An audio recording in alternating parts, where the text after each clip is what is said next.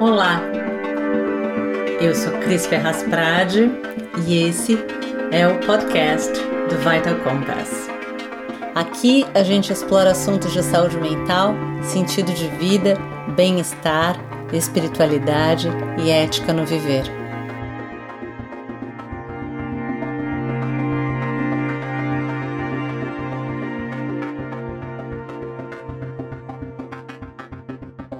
Mais uma temporada do Vital Compass.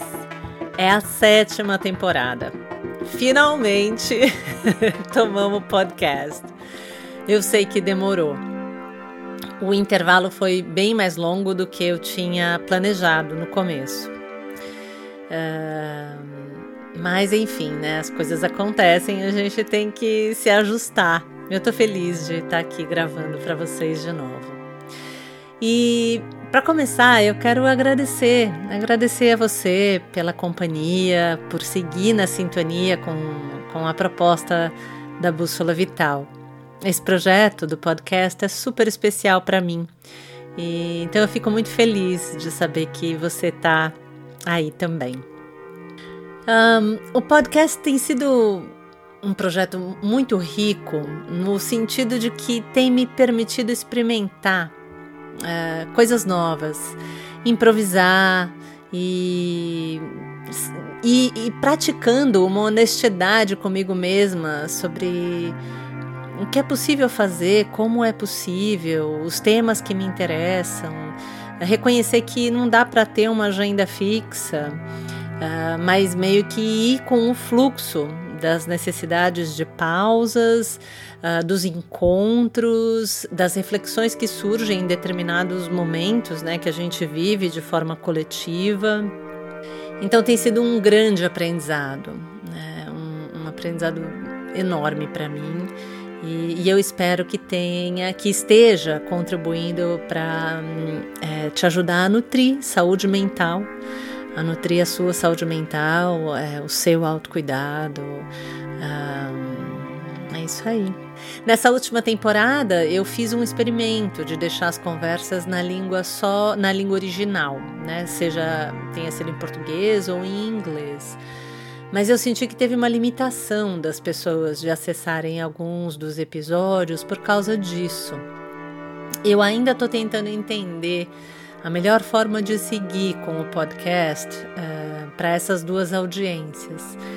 Por hora, eu estou retomando as gravações em inglês e português, fazendo uma retrospectiva de alguns conteúdos que já foram apresentados. Mas agora, nesses episódios aí dessa temporada, eles serão pequenos lembretes para te despertar reflexões que ajudem a você nutrir o seu autocuidado no dia a dia. Mas em breve a gente vai voltar a ter conversas com pessoas incríveis por aqui. E para começar, né, para a gente dar o pontapé aí dessa temporada, eu vou te fazer uma provocação. Quanto tempo que você dedica para cuidar da sua saúde mental? Como é que você cuida do seu mundo interno? Existe alguma rotina relacionada a isso? Por exemplo, você tem um diário que você escreve com frequência? Ou você faz uma prática de meditação, mindfulness? Ou uma prática de mente e corpo, né? Você faz terapia? Quanto mais a gente desenvolve a nossa capacidade de autoconsciência, maiores são as nossas possibilidades de escolhas diante da vida. Existem jeitos diferentes de cultivar a saúde mental, mas a maioria de nós está bem desatento para isso. A gente tem muito claro que é importante se exercitar para ter um corpo saudável, mas não fica muito claro para a gente o que é preciso para ter uma mente saudável, um coração saudável, né? O que a gente faz para desenvolver uma relação com a gente mesmo que seja pautada no amor? Reconhecer os nossos sentimentos e pensamentos, desenvolver uma relação compassiva, de amizade da gente com a gente mesmo, é super importante para cultivar uma boa saúde mental. E para isso a gente tem que dedicar atenção, tempo, disciplina, incluir na rotina um momento de cuidar do nosso mundo interno. E aí? Você se sente em contato com a sua bússola vital para também saber navegar no mundo que te habita? Fica com essas perguntas aí ressoando para você. Não precisa ter pressa em responder. É de você para você mesmo. Mas para te inspirar, eu vou finalizar a nossa introdução, né, para essa próxima temporada com um trechinho de um livro do David Whyte, em inglês é chamado Consolations, né, em português a gente traduz para Consolações. O David Whyte é um poeta inglês. E é uma tradução livre, eu traduzi, eu não encontrei esse livro ainda em português, mas ele fala sobre as palavras nesse livro. Ele vai fundo no sentido de algumas palavras. E uma das palavras que ele escolhe é começar. E aqui ele fala assim: começar é difícil.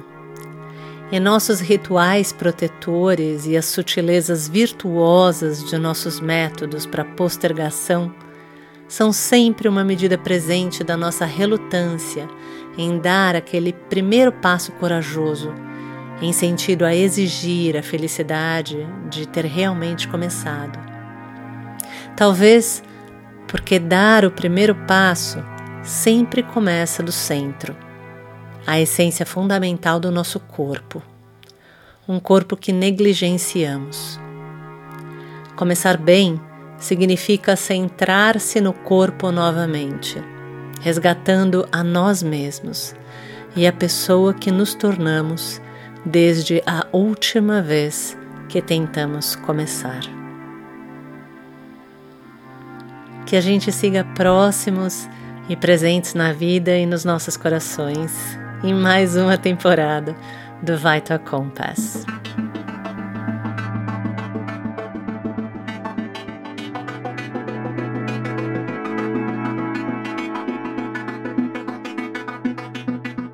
A música e edição é de Ale Prade. Se você ainda não se inscreveu lá no site, vai lá! É www.vitalcompass.com. O Compass é com K. Se inscreve lá, porque aí você fica a par do que está acontecendo aqui e também pode receber as nossas newsletters. Que eu digo, são raras, eu prometo que eu não vou encher a tua caixa de e-mails. O Vital Compass também está disponível no Spotify e no Apple Podcasts. Você pode se inscrever lá. E se você tem alguma sugestão de tema ou uma ideia que sente que está em sintonia com a nossa bússola, manda um e-mail pro vitalcompass@gmail.com. Lembra, Compass é com K. Eu vou adorar saber de você.